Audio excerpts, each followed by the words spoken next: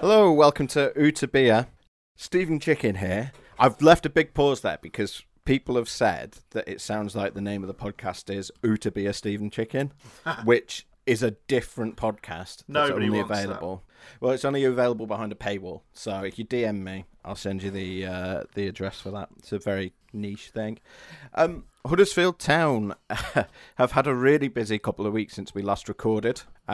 We had the international break where nothing was happening, so we thought no need to do a podcast here. And then suddenly everything has happened in the space of a week, hasn't it? Opta's David Hartrick. It has. It's been a busy old time, and you have been front and centre at part of it, haven't you? Yeah, we did that big interview with Phil Hodgkinson and Lee Bromby and Dave Threlfall-Sykes, and I mean, that was a huge interview for us. The level of interest in that is never before seen at the Examiner, which I think just sort of shows that they needed to do that interview. And there are reasons that they went into towards the end as to why they hadn't had this conversation before, primarily to do with not wanting to hurt their negotiating position within the transfer window, but also the other big primary reason was they said they felt like they had done enough talking and needed to actually put their plans into action and show that they were moving in the right direction. The interview actually happened just after the Rolando Aarons deal had fallen through. We understand that there was a hitch in the deal late on that was neither club, but meant that the deal got delayed at sort of the crucial moment and then didn't get through until 2 minutes past 5. So that's sort of the latest info I've got on that. They needed that winger. They needed that attacker, didn't they, Dave? We talked about this before. Yeah. The striker versus winger debate, we're not going to have all of that again. We had that debate on, was it the last podcast? They could have just done with some fresh blood into that attacking lineup one way or another, though. That's the reality. Whatever the reason was, it didn't happen, but they're already looking towards January with that deal, reading your excellent interview, Stephen. Thank you. So he still might be a Town player yet, but I don't know. I think it's worth talking about the transfer window a bit overall, because there was a lot of people have been extremely negative about it. I'm probably fairly neutral on it, if I'm honest. I don't think it was brilliant. I don't think it was particularly bad. Where do you fall? I think the signings they made, generally speaking, were good. And I think the fans would agree with that. We did sort of a hit or miss thing with the fans a few weeks ago. And Pippa, Sarr, Eiting all got over 95% on that. Danny Wood was pretty much 50-50, and Joel Pereira's mark was a bit lower, but I mean, he was signed as a backup goalkeeper, so I'm sure no one's heart's going to be broken over that, to be perfectly honest. So in that sense, the players they've signed look to be the right players for the job. We've already seen really good stuff out of Pippa. We've seen really promising stuff from Sarr on his handful of appearances. 3 appearances he's made now, hasn't he? And Carolite in sort of a similar number. I think maybe one more sub appearance than Sarr. And he's not been amazing, but he's certainly shown signs that he's got that quality on the ball, and it looks like he's going to be playing in the final third now rather than as a 6 as we thought he might. So that should give Town a bit of an injection of creativity, and already has at certain moments. But you can't really overlook the fact that we spent most of the sort of the last month of the window going, well, if Colin Grant goes, they need to sign an attacker. That is clearly a view that the club signed, hence why they went back for Chris Willock initially, and then why they went for Rolando Aarons for deadline day. They obviously felt that they were short on a winger, and they've got a policy of having 2 players for every position. The fact they've signed Alex Vallejo now for defensive midfield, and that's the first and last time that I'm going to do the ch on the J. They've signed Alex Vallejo for defensive midfield, which means they do have 2 players for every position except the wing, and where they've got 3 wingers for sort of the 2 wing slots, Karoma and Benza and Diakabi. They did need to fill that slot, to be perfectly honest, because for all Mbenza has been improved, he's not exactly been putting in sort of 9 out of 10 performances. He's been putting in sort of steady 6 and 7s, which is really encouraging. But he is still a work in progress, even if he is making progress. And Diakabi, we've not even really seen much of him. He's been on the bench as an unused sub several times, and I'm not convinced that he's the answer to very many problems, to be honest. Karoma is a bit more encouraging, to be fair.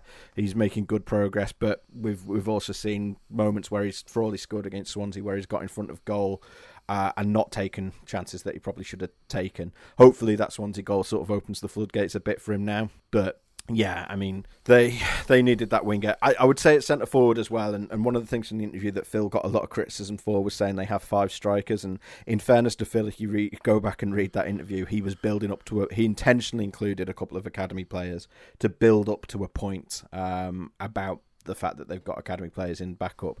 And I think fundamentally part of the issue is just that fans don't think that Danny Ward is a first choice centre forward, which the club do. And the fact he's been injured and the fact that he has been at the club before and not been a centre forward, I think, are both factors in that. I've rambled on for a very long time there, Dave. So apologies for that. But what was your take on it? Well, I hate I hate the idea that you can win a transfer window, and I think all you can do with a transfer window is I think you just have to assess, is the squad any better, is the squad any worse? And I think for all the business that was done, the players that have come in and the players that have gone out, I look goalkeeping wise and I think, well, they've got Hamer and Pereira and Schofield now. They had Grabara, Lossell, Coleman and Schofield last season, so you'd argue that's a bit weaker. Defensively, you'd say it's probably a bit stronger because they've got that right back.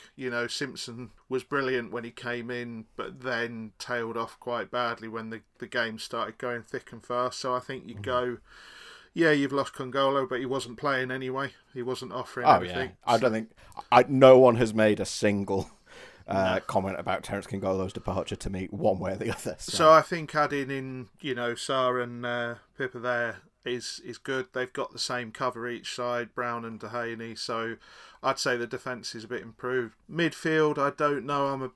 I think it's about the same. I need to see a bit more of Eiting, but obviously they had Chalabar. They had a couple of options there. Bakuna, I think you could probably put him in with the wingers as well, possibly, Steve, because I think he's going to end up having to do a job there quite a few times this season. And then up front, you'd say they're probably worse off without Karlan Grant, without a doubt. But I'd say overall, I don't think the squad is sort of markedly worse or, it looks massively different. They're going to struggle. And the unknown in all of this is still Carlos Corberán because he's getting more from players that were there anyway. So I'm quite neutral on it, really. I think they could have done with that attacking player and that would have pushed it into, this is a fairly positive window, but I think the business they've done is intelligent. I think getting players out that they needed to get out was intelligent again. It's just fans just want to be excited. Fans want to have an Emile Smith-Rowe come in on the last day. They want to have a, it's that fizzy feeling again, isn't it? And I get that there was a bit of that with Eiting, but unfortunately it was the nature of the sort of announcement coming after that game that just all felt a bit Brentford. Yeah, it all felt a bit flat. I get that, but yeah, I just think it was. I think it was generally fine. I don't think it was bad. I don't think it was good. I think what it does do is put a little bit of importance on January, because if Town keep up this good form, then there's going to be a section of the fans who are demanding investment anyway, but who are going to be looking at this and saying, well, we really need to give this manager the tools he needs to do the job. But yeah, I thought it was fine overall. No more than that, no worse than that. Yeah, and Rolando Aarons, it's worth saying, he's not gone and just scored 19 goals in the Championship himself. It's not like he's a project player. Yeah, exactly. It's not, he's, from what I mean, you look at his stats and I'm talking here just about sort of appearances and goals, very top level stats, because in truth, I've not even really had a chance to dig into him yet and what he might bring to the team. That is something that we will look to do. And I know someone else for our site has written a piece on that if you want to look for it.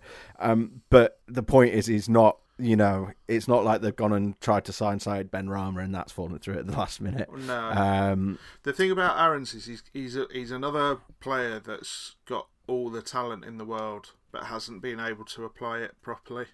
And I know he had a bit of a disastrous loan spell at Sheffield Wednesday, was it, where it just didn't. This is what I was coming on to. Yeah, the reports I've had from people at the Newcastle end is that they some of those loans perhaps weren't the best moves for him. It's you see, when, not to give Town too much credit or anything, but when they loan players out, it's usually got sort of a progression in mind. They'll send them to non-league first to get used to physicality, then they'll go for a League One or League Two, and then they'll try bring them into the Championship team then. Whereas Aarons has been to Italy, he's been to the Czech Republic, he's been to Scotland, he went to the Championship and then down to League One, so there's been a bit of inconsistency there. But the only reason we're sort of dwelling on him as well is because Phil has said that he remains the top target for January. Otherwise, I think we'd be moving on already at this point in the podcast, to be perfectly honest. But it would also, to be fair on that, it would be even worse to say we really wanted this player, it fell through at the last minute, so that's it, we're never going to look at him again. Because basically, back yourself. If that's your pick, go and get your pick. Back yourself. So I get that. And there's an enormous amount of games to be played. There's 19 between that Swansea game that we just played on Saturday and then the Reading come on the 2nd of January.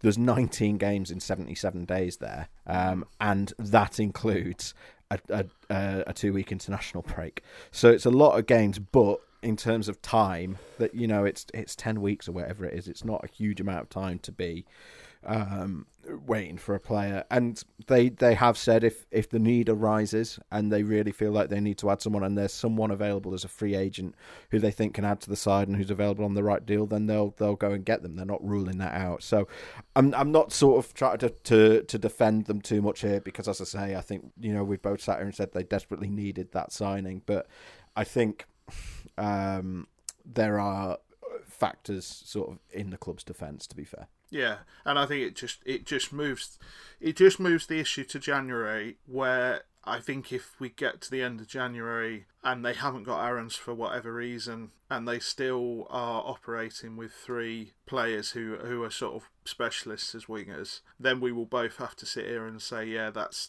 not good enough. They've got an issue there and they've not done anything about it. But I don't think that's going to be the case. I think all signs are pointing towards, soon as that window opens, Aarons will be in, and then if they have got other issues or other areas they want to look at, they can over the rest of that month. But yeah, I think it's all pointing towards the deal's done. We just need the window to open so we can get the signature on it. Yeah, I think everyone's on the same page with that.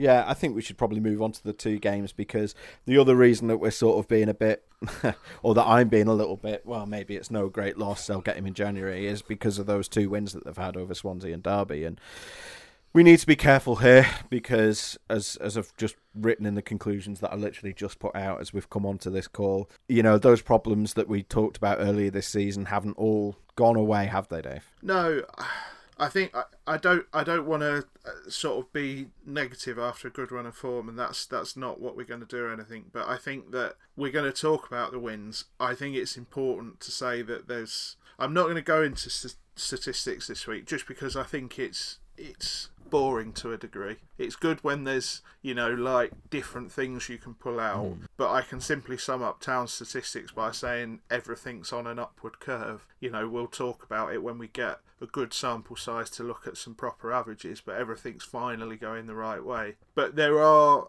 things that are unsustainable. Town aren't going to play a side who are likely to sack their manager the day after, like they did with Forest. And is Koku still there as we record this? I think he is. I'm going to have to Google it. To be fair, I was surprised he was still there when we played him last time. So yeah, yeah. And the Swansea game, they were fortunate to go ahead in that game, shall we say, and get through to half time as well. I think, as I said, I don't want to be negative, but the difference is that Town are riding their luck at the moment, but they're getting the results, and they've not done that for years. They play those games 8 months ago and they've lost them, Steve. That's the big difference, in my opinion.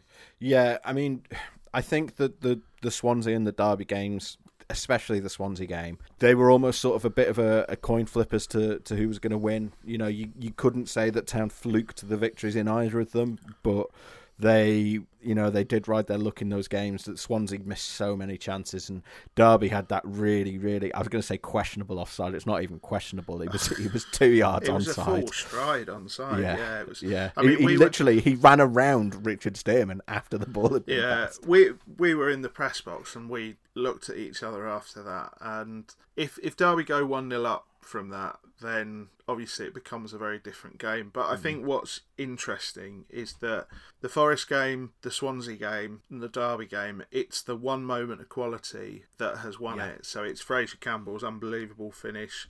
It's Josh Karoma's brilliant run across the edge of the box and firing it in. And last night it was putting that move together and the 1-2 between Bakuna and Toffolo that just carved Derby apart on the counter because they were trying to press so high. So that's the difference, because Town just didn't have the capability. They've always had the capability, but they just didn't have the mindset to be able to put those moments together. And now that's the big difference, and that will carry them forward away. But the sort of next step is to see Town start a game on the front foot, control it for 90 minutes and come away with that comfortable 2-0 victory where everybody just goes, well, yeah, you know, they always looked like they were going to win that game. Whereas last night it was all a bit harum-scarum at times, and Derby's delivery into the box was absolutely pitiful. I tell you who they reminded me of, actually.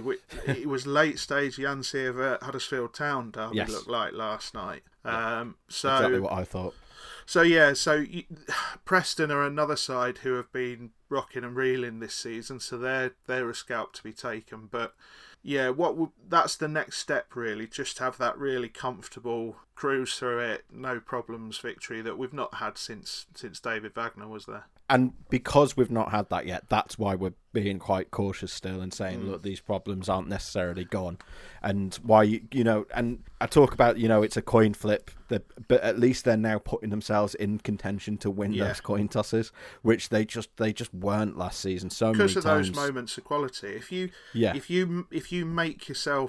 get yourself into a position where you can do that for 30 seconds in one game, then you have a chance. And we've sat there and torn our hair out, Steve, because they just haven't looked capable of... I mean, the XG on most of their chances last season, for instance, was just ridiculous, because they just didn't create clear-cut opportunities. That's not what they do.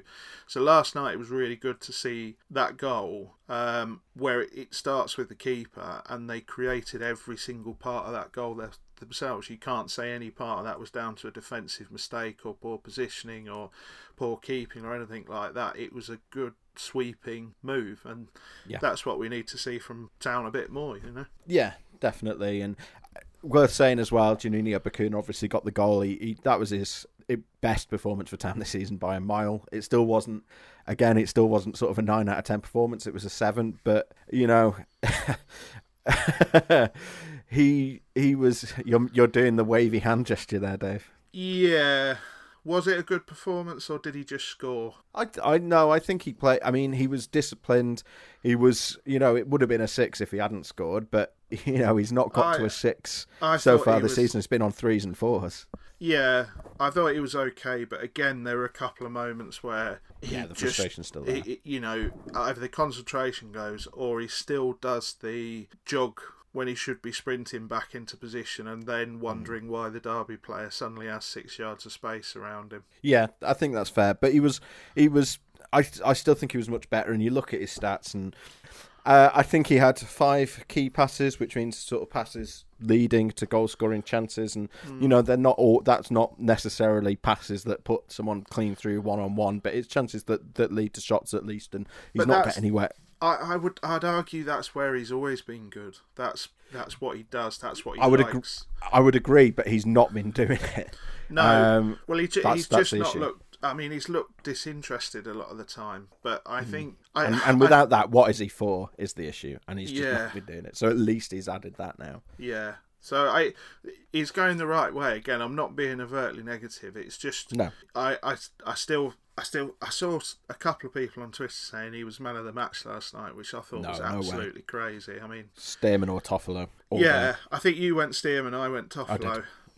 I think Toffolo was outstanding last night. I think he's really enjoying himself in under this management team because he's always had the freedom of that flank to do what he wants, but now he's got players around him working as hard. And he's I mean, what's he on for this? Is that second assist for the season already? I think so, yeah. Run a goal as well, and he almost got another goal against Swansea if he'd just been a little bit closer to the ball when Mbenza hit the post. Nothing Toffolo could have done about it. He just wasn't quite close enough to it. But yeah, I mean, this system is completely tailor-made for him as well, because it's all about getting up the flank and getting to the byline and then squaring the ball across the box, which is exactly what he did for Campbell, exactly what he did for Bacuna. And you know, those cutbacks are a core principle of what Corberán wants the team to do, and Toffolo was already doing that under the Cowleys, so of course he's continued to do well under Corberán, and yeah, I mean, he's the perfect player for them, almost, you would say, in the same way that Lewis O'Brien was the perfect Danny Cowley player. I think Harry Toffolo is the perfect Carlos Corberán player. And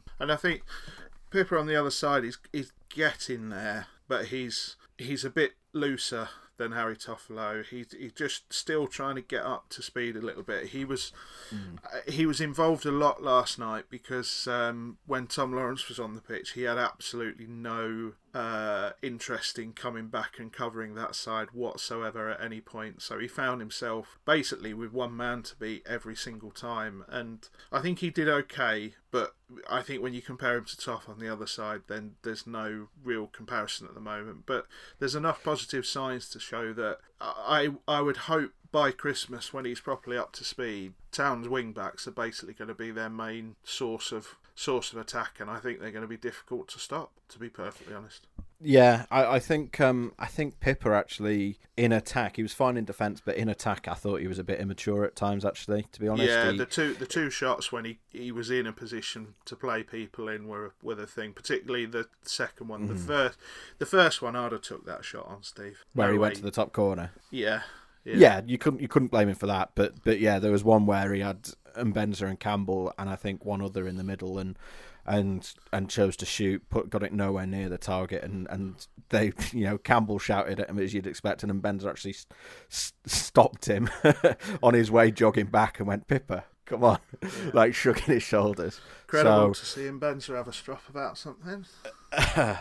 Yeah, he wasn't happy about being taken off, was he? And no, we won't get too deep into that, but suffice to say, Matt Glennon and Oggy spotted it and apparently went in deep enough for us. Right, really. There we go. But I saw it all. I saw him try to storm down the tunnel and then get sent back round because you're not allowed to do that from a COVID point of view. Yeah. And then I've seen everything.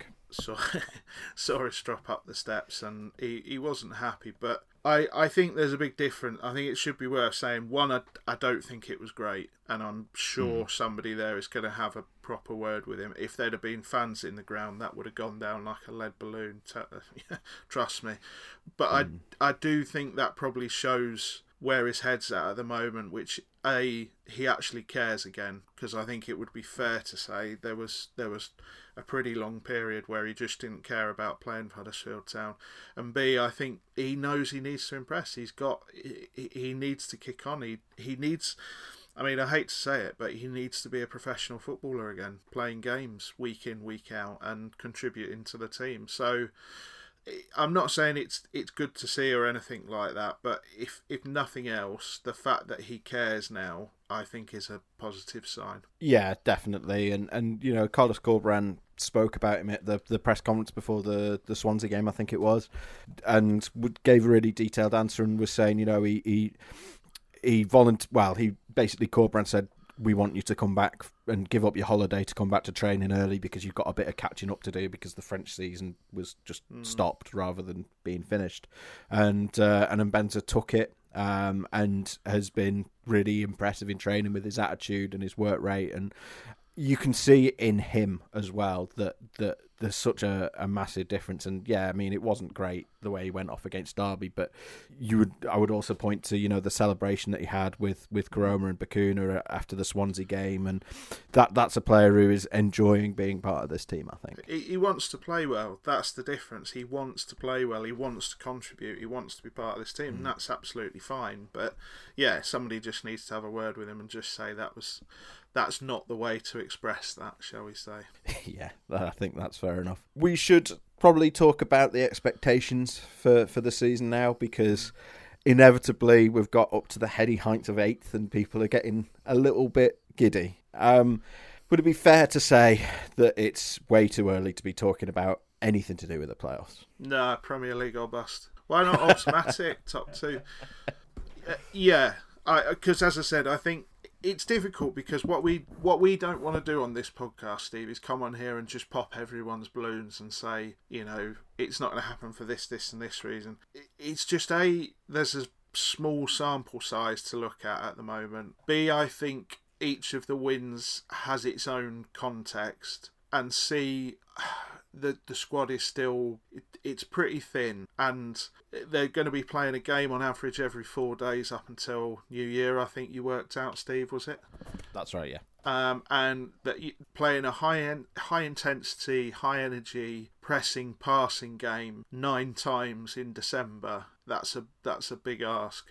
And I said on the podcast, I can't remember whether it was last week or the week before, that I think the way this town is, this club is set up at the moment, the way they're playing, they're definitely going to be beaten big a couple of times. It's just by the very nature of the style they are trying to implement. And I think they've got to bounce back from them as well, make sure they don't carry that hangover into a couple of games or anything like that. So what we wanted before the season, Steve, I don't know if we talked about it on mic or off air, but we both said what Town could really do with is a really safe, easy, steady ascent into mid-table, stay there all season, no fear of relegation come February, end of February, be sat there going, well, there's no chance they're going to go down, and that would do for the season. And I think that still has to be the aspiration, really. Yeah, finish 14th kind of thing, and have seen signs of progress, I think. And to be honest, that is exactly the expectation or the hope that we had going into last season, and obviously it didn't happen. And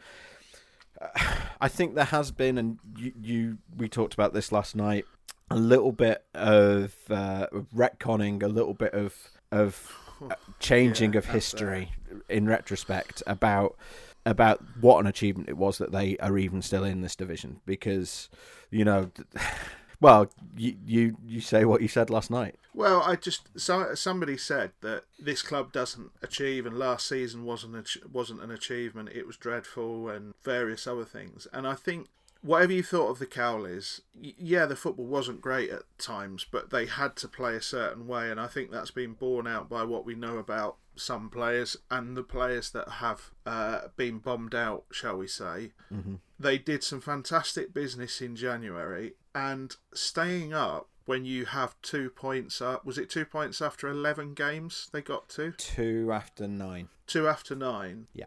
That had never been done before. So to say that wasn't an achievement, or to just write it off as a terrible season, which I'm not saying it was great, but yeah, it was a terrible season, but they should have gone down. Yeah, they climbed a mountain to stay in that league. They absolutely climbed a mountain. And then you throw in the fact there was players dropping who got sent to train with the kids, there was an injury crisis, there was COVID, and when they came back, they had a couple of horrible games, but their form over that mini-league was actually comparable with anyone around them. I think we've just got to be careful to just write off last season, because I think they, as I said, what the Cowleys did was they achieved a footballing miracle in a lot of senses. And I think what we're seeing now is partly a continuation of that good work and a new philosophy at play, and a coach who wants to change the shape of the club, and a club who have basically turned it over to him, as they did with David Wagner, in the hope they get a similar level of success. But it's just, in terms of aspirations, there's nothing wrong with being aspirational. We've said on this podcast, Steve, there's nothing wrong with being aspirational. There's nothing wrong. We've actually asked the club to be a bit more ambitious. Yes, we have. And that's a good thing. But right now, right at the moment, without repeating ourselves, what they really need is signs of progress, a couple of players blooded into the first team from the youth team for next season, a nice safe mid-table finish, and then a full pre-season. That's what they really need to kick on another level. And it's not like, there's no point you as a Liverpool fan, me as a Brighton fan, sitting here telling Huddersfield Town fans to just be grateful for what you've got or anything like that. That's not what we mean at all. It's just it's playoffs and promotion talk is sexy, and what Town could do with it at the moment is just safe, really. Safe sex is what they want. That's what I'm advocating. Yeah, and I would agree with that. And the reason that we're sort of dredging up the Cowleys is because we sort of made a vow within a couple of weeks of them getting sacked that we weren't going to constantly bang on about the Cowleys throughout the season, and we tried not to. But the reason we bring that up is to remind you where the club were at the start of the season and where they were a week ago, because, and I don't think anyone, to be fair, I don't think anyone's getting like too carried away. People who are making jokes about, they're going to storm the league now, and Phil on his boat that we can't say the name of, and his train that we can't say the name of, and those memes, they're tongue in cheek, and I get that. I went all Alan Partridge there, and I get that. But I think there is genuinely a danger that people actually do start believing that, and then when the wheels eventually come off or the boat sinks, depending which meme you want to go with, that people suddenly think everything's terrible again. And it's a disaster. They lose sight. Yeah, they lose sight. I think the progress at the moment is great. I think you can see, you don't need us to tell you that things are going better. You can look at a league table and see that. But yeah, I think all we're saying is you just need to remember that a mid-table finish this season would be progress. Playoffs and if Town went up this season, you could actually argue it's probably the opposite of what they want. Yeah, going up too soon again, kind of thing. Yeah, nobody would turn around and say it is a bad thing, because it isn't. But I think it's just about just resetting, not getting giddy. But Town getting 10 points out of 12 doesn't happen. That's the thing. That's where it's coming from. It doesn't happen. It hasn't happened for a long time. So the fact that we can sit here and say we still think what we said pre-season in terms of aspirations is perfectly valid, I think is a really exciting piece of progress. The fact we're having to justify it is good, is exciting. Yeah, very much so. There's plenty of other conversations in a different world that we could be having that would be a lot less enjoyable and a lot less fun to listen to than this. And we're almost at that point where, like, when you're winning, there's less to talk about and less to because there's less to complain about. And we know from the stats on our website that negative headlines invariably do better than positive ones. So, but in terms of that feeling that you want to take through the week, and it's the whole reason that we watch this game, is to get that feeling and just to enjoy, like getting into that warm bath of having enjoyed a win. Yeah, that's exactly it. And these are, I'm not going to patronise anyone and say they're new feelings for Town. They're not new feelings for Town. Supporters have known this from a long time ago. It's just the very recent memory is just not like this. The closest they've had really was, well, basically the only two periods you can look back on in the last, say, 3 years are the run when the Cowleys got things going of that 7 games before the wheels came off again in December, and then there was the very early form in the Premier League. But that's how stark it's been, really, in terms of fans' aspirations and fans' feelings. And I think it's important to say that a lot of people have criticised the club quite heavily, and they've been extremely vocal about it, and to be frank, they've gone way too far. But at the same time, it's also understandable, because if you just get the same old all the time, it gets less and less bearable. Chicken soup's lovely, but if you have it for every meal, you'll get sick of it fairly quickly. So the fact that there's now something different to talk about and something enjoyable and exciting, it's absolutely fine to revel in that and be excited about it. We just have to sit here as analysts, as a journalist and an analyst, and just say, and just temper it slightly, because if we get carried away, then we're all on the Phil boat, aren't we? Yeah, exactly. And we talk about that criticism, and which brings us on to the interview we did with Phil, and a bit weird for me to sit here and talk about it, I guess, although who better? Chicken mused to himself. But no, I mean, we did that interview with Phil and Lee and Dave on Friday. And these are the kinds of conversations, just to sort of give a glimpse behind the curtain, that I have with Dave pretty much on a daily basis. And he's obviously, giving me the thoughts of the club, but we can't always, I try the best I can to try and convey sort of the club's position on things. And, everyone who's listened to the podcast will know that we've tried to do that. I don't just put it out there sort of unquestioned, because sometimes they'll say stuff and I'll go, not sure about that one, Dave. But these are the kinds of talks that I have with the club all the time. But I think it's one thing me trying to say it and not being able to quote people and not being able to put full detail around it, and quite another thing for the club to explain it in their own terms. What was your sort of overall reaction to that interview, Dave? I think it was interesting on a couple of levels. I think there was a lot of information in there. There was a lot of stuff when you drill down into it. There was a lot of new information in there that I hope answers some of the question fans had. I think your line of questioning, without sitting here and praising you, which, as you know, makes me physically sick, I think was good. And I think you went down the... I think to tell people a little bit about behind the scenes, you sort of came to me with, these are the things I want to ask, and we had a slight tinker, but that was about it. And it was basically ticking off the fans' concerns one by one, which I think was the exact way to approach that interview. I don't think there was any other way to do it, really. And I think, just going off on a slight tangent, I've seen a lot of people saying, comparing it to the interviews he did on And He Takes That Chance, in a negative light against them, and I think that's absolute rubbish. The context of the two interviews are completely different. Steve is a journalist in a newspaper going down a very specific line. They're on a podcast with a new chairman, and then a chairman after lockdown who wants to sort of justify a couple of things. So there's no comparison between the interviews. They were all good. And they're fans. Yeah, they were all good and all contained the context that was right for those situations. Yeah. So I think with this one, I think there was a lot of good information. I think, as I said, I think there's a lot of fan questions that were answered. I do understand there is a little bit of negativity around a few points. And I get that, because I just think you have to talk in reality here. And I think there's a section of fans that Phil is going to struggle to win over, partly because he's, to be frank, he's not Dean Hoyle, and partly because he's a very different character. He goes about things his own way, and I think that can be both a good and bad thing. But on the evidence of what we've seen so far, I think you have to say that at the moment things are going well, and I think it's important to recognise that and not just go in and say, well, that doesn't matter because 6 months ago it wasn't. You can't live your life like that.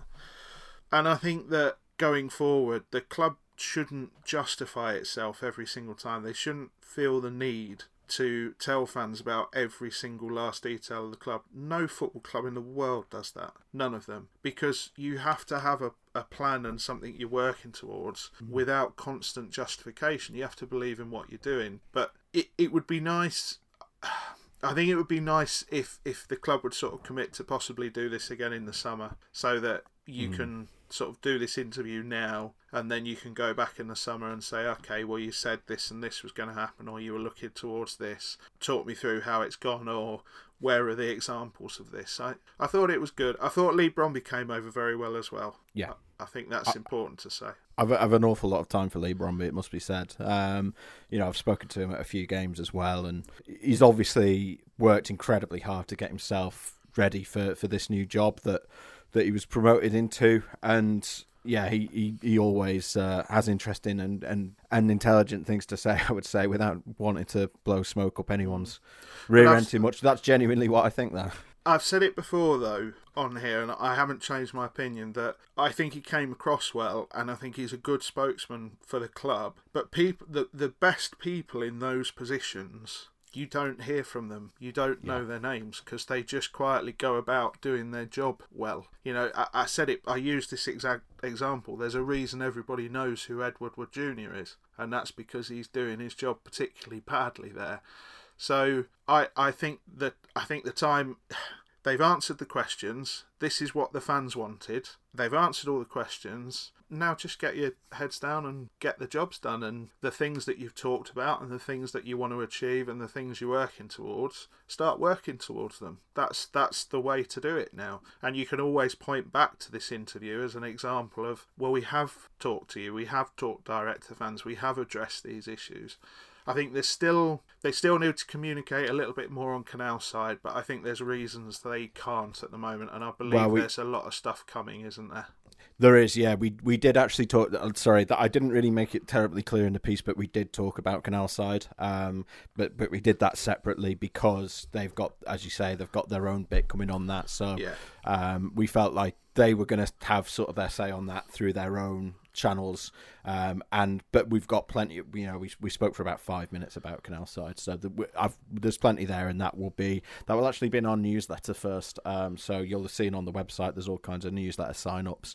If you get for the town newsletter, if you get into that, then you'll get the quotes from Phil and Lee on Canal side in your inbox first before it goes on the website. So if it does go on the website, so look out for that. But no, I think that the main takeaway from the fans, the main sort of the most common reaction is, I don't love all the answers they gave, but at least they've given them, and that reassures me. And sort of the big thing, obviously, was the financial side of things, just the fact that they are solvent, they've got no issues over. They've said that even with no players in or out now, behind closed doors till the end of the season, and hopefully it won't go on that long, but if it does, they're absolutely fine. And if it goes into next season as well, and next season is played entirely behind closed doors, they'll still be fine. They might have to trim the wage bill a bit, but they will still be fine.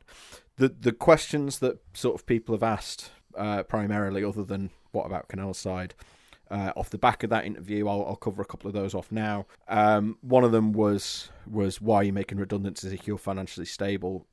I should have asked that question, to be fair, but I think, to be honest, it's not something I would go on. I don't agree with you asking that, Steve, because you're dealing with individual cases and you're dealing with people's jobs. Town were a Premier League club the season before last, and when you become a Premier League club, you have to take on more staff because, in a very real sense, there's a load more boxes that need ticking in everything from your stadium to the way things are covered to just your admin side of things. So Town were probably still running slightly heavy anyway, and everybody has had to make redundancies. Arsenal Football Club made redundancies. It's just the reality of life, and I think that one or two people have slightly lost perspective. The Boothie question was answered, and that was what a lot of people seem to be pointing towards. How dare you lay off Andy Booth? That's not happening. We know that's not happening. We had a direct response from Mark Devlin on that. I think you've just got the financial questions you asked were the right questions. To ask people to go beyond that and start drilling into individual roles, I think that's not your role, Steve. That's not what you're there to do in that context. For my money, anyway. I'm sure people disagree with that. I would also say, even if I had asked it, I don't think it would have been appropriate for the club to answer it, which is almost sort of what you just said, for exactly the reasons you just said, because it is an ongoing process. We had. It's a matter of public record. It's out there. We had redundancies at Reach earlier this year, after which is the company that owns the Examiner, and people were laid off, and it's not nice. But it's important to say that making redundancies and being financially stable are not necessarily they're not necessarily mutually exclusive things. Is what I would basically say on that, and I wouldn't be comfortable speculating any further, and I believe that if and when sort of the process that they're going through with the redundancies is finalised, the club will make a comment then. So I think that's all we need to say on that. The other question was if they're financially stable, why has Phil had to put money into the club, which he has said that he has. It's simply a matter of cash flow, basically. So you can be financially healthy, but need to put cash in. So if Dave, you're a book supplier. If you they call us publishers, Steve. Oh yeah, you're a publisher. If you sell a load of books to Waterstones or whatever, you sell £1,000 worth of books to Waterstones. They don't pay you on time, No. and you still need to pay your suppliers for the pay-per-views. You need to pay £500 for that. Your books, your accounts will show that you are £500 up. You're £500 in profit. Your bank balance will show you're £500 down. Yeah, and I think it's important here, Steve, as well. People need to understand that football is a business world run on promises, promises and loans and stepped agreements and clauses. And if such and such does such and such, then you get £100,000. But if they don't, you'll only get £10,000. There's a myriad of this sort of stuff. So you're exactly right. The figure at your bottom of your balance sheet can be very different to the figure that's actually in the bank account at any one time. And the figure in the bank account is what you've actually got to pay people with. That's where your physical wages and your monthly outgoings are coming from. And if you can't pay those things, that's when you end up getting wound up.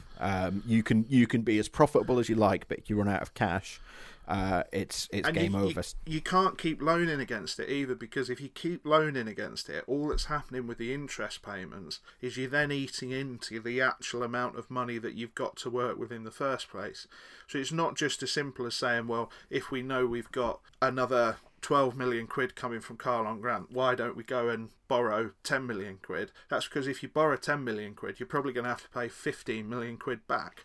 So it's just not, it's a very convoluted world to start with football, and then it gets even more complicated from there. Yeah, I mean, some listeners will know in a past life I was an accountant, and I was finance manager for a company in Leeds.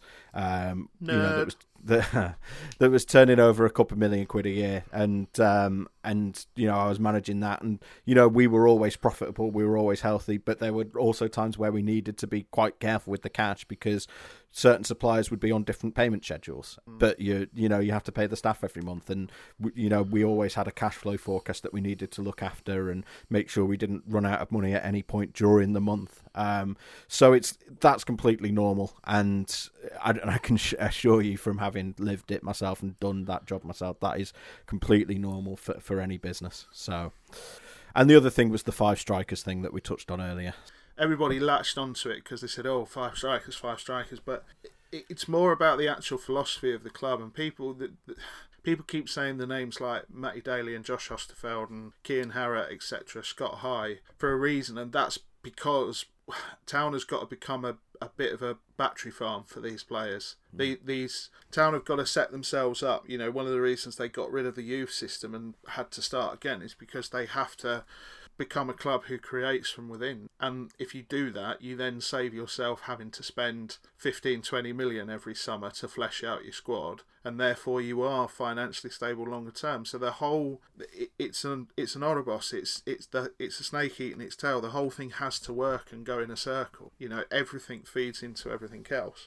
But I think the last thing I wanted to say on the interview, Steve, was that everybody's been calling for communication and everybody has wanted some direct communication. We've even said on this podcast, after they talked to TalkSport and after they talked to Radio 4, they needed to talk directly to the fans, because it's all right talking about football, but what the fans wanted them to talk about was Huddersfield Town. Now, they've talked about Huddersfield Town, they've done the interview, it was very detailed, it was very long, it took me a good 10 minutes to read it all. That's enough now. Everybody just needs to move on for the minute. There will be points they need to communicate in the future, and I'm sure people will jump down their throats if they don't. But they've done what was asked. Everybody just needs to move on from this for a bit and just enjoy what's happening on the pitch, rather than trying to pick holes in, why haven't they told us about this? Why haven't they told us about that? You've got to give them a fair chance now to see where we go from here. And if things don't work, if they don't hit the achievements they're saying, if they don't hit the targets they're saying, then yeah, we can all legitimately criticise them for that. But this needs to be the before, and now let's see how the after goes. That's it, and exactly right. I think having done this doesn't make them immune from all criticism. No, it doesn't mean that you have to agree with everything they've said. It doesn't mean we won't continue to hold them to account if they, if we think that there's issues. But they're on the record now, and if you're on exactly. the record, you've got to take that for what it is and go forward. Yeah, exactly, and just that I think just being able to say, why haven't you spoken to us, or why aren't you communicating, just getting that off the table, I think has hopefully calmed down a lot of people, which is positive. And as you say, we'll put the attention now where it needs to be, which is on the pitch. Preston coming up on Saturday. What are you expecting from them? They've not had a great start either, have they? No, they're still big, physical. They will look. Preston's whole game plan. I thought what was interesting last night is that Derby had very specifically planned for Corcoran ball, and they started with 5 at the back to just try and basically let Town press them high and be able to deal with that. But then they switched to basically a Bielsa style 3-3-1-3 at one point, and it was interesting that teams are studying Town and how they play and trying to adjust for it. And I think Preston's whole game plan on Saturday will be to stop Town getting into any sort of rhythm. It will be a tactical foul kind of game.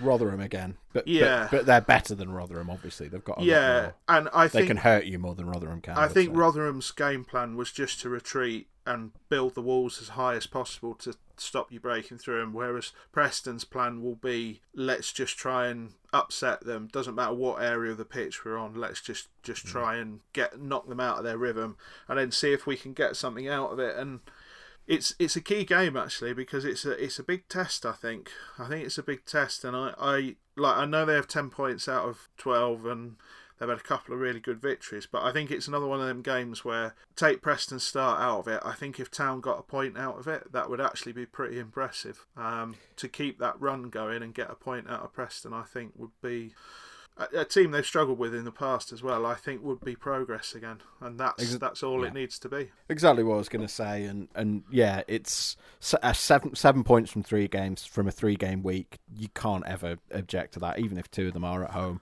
I don't think anyone would have expected the win against Swansea. I think everyone would have said a point there was a really good result. So, I mean, a draw would be fine, but I think it.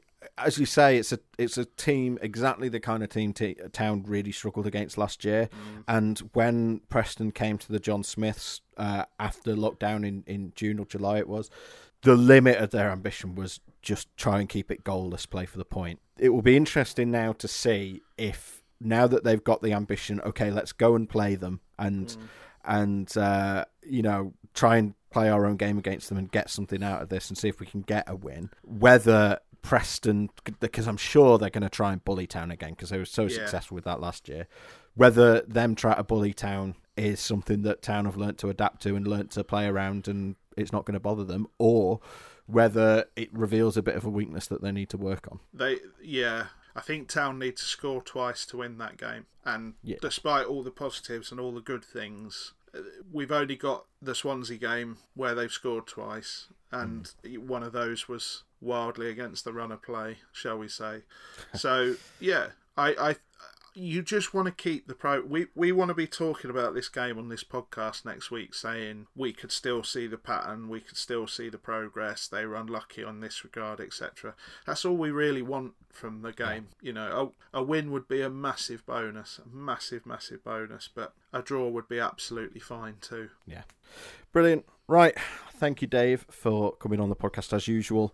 Where can people find you on social media? At David Hartrick on Twitter. And where can people find a copy of Mensch as recommended by none other than Andre Villas-Boas? They can on octobooks.co.uk or on Amazon. They have loads of stock. quite big. I mean, I think at Amazon might blow over, but apparently they're quite big now. There you go. Magic, right. Thanks for joining us, listeners. We will see you next time. Goodbye. Bye.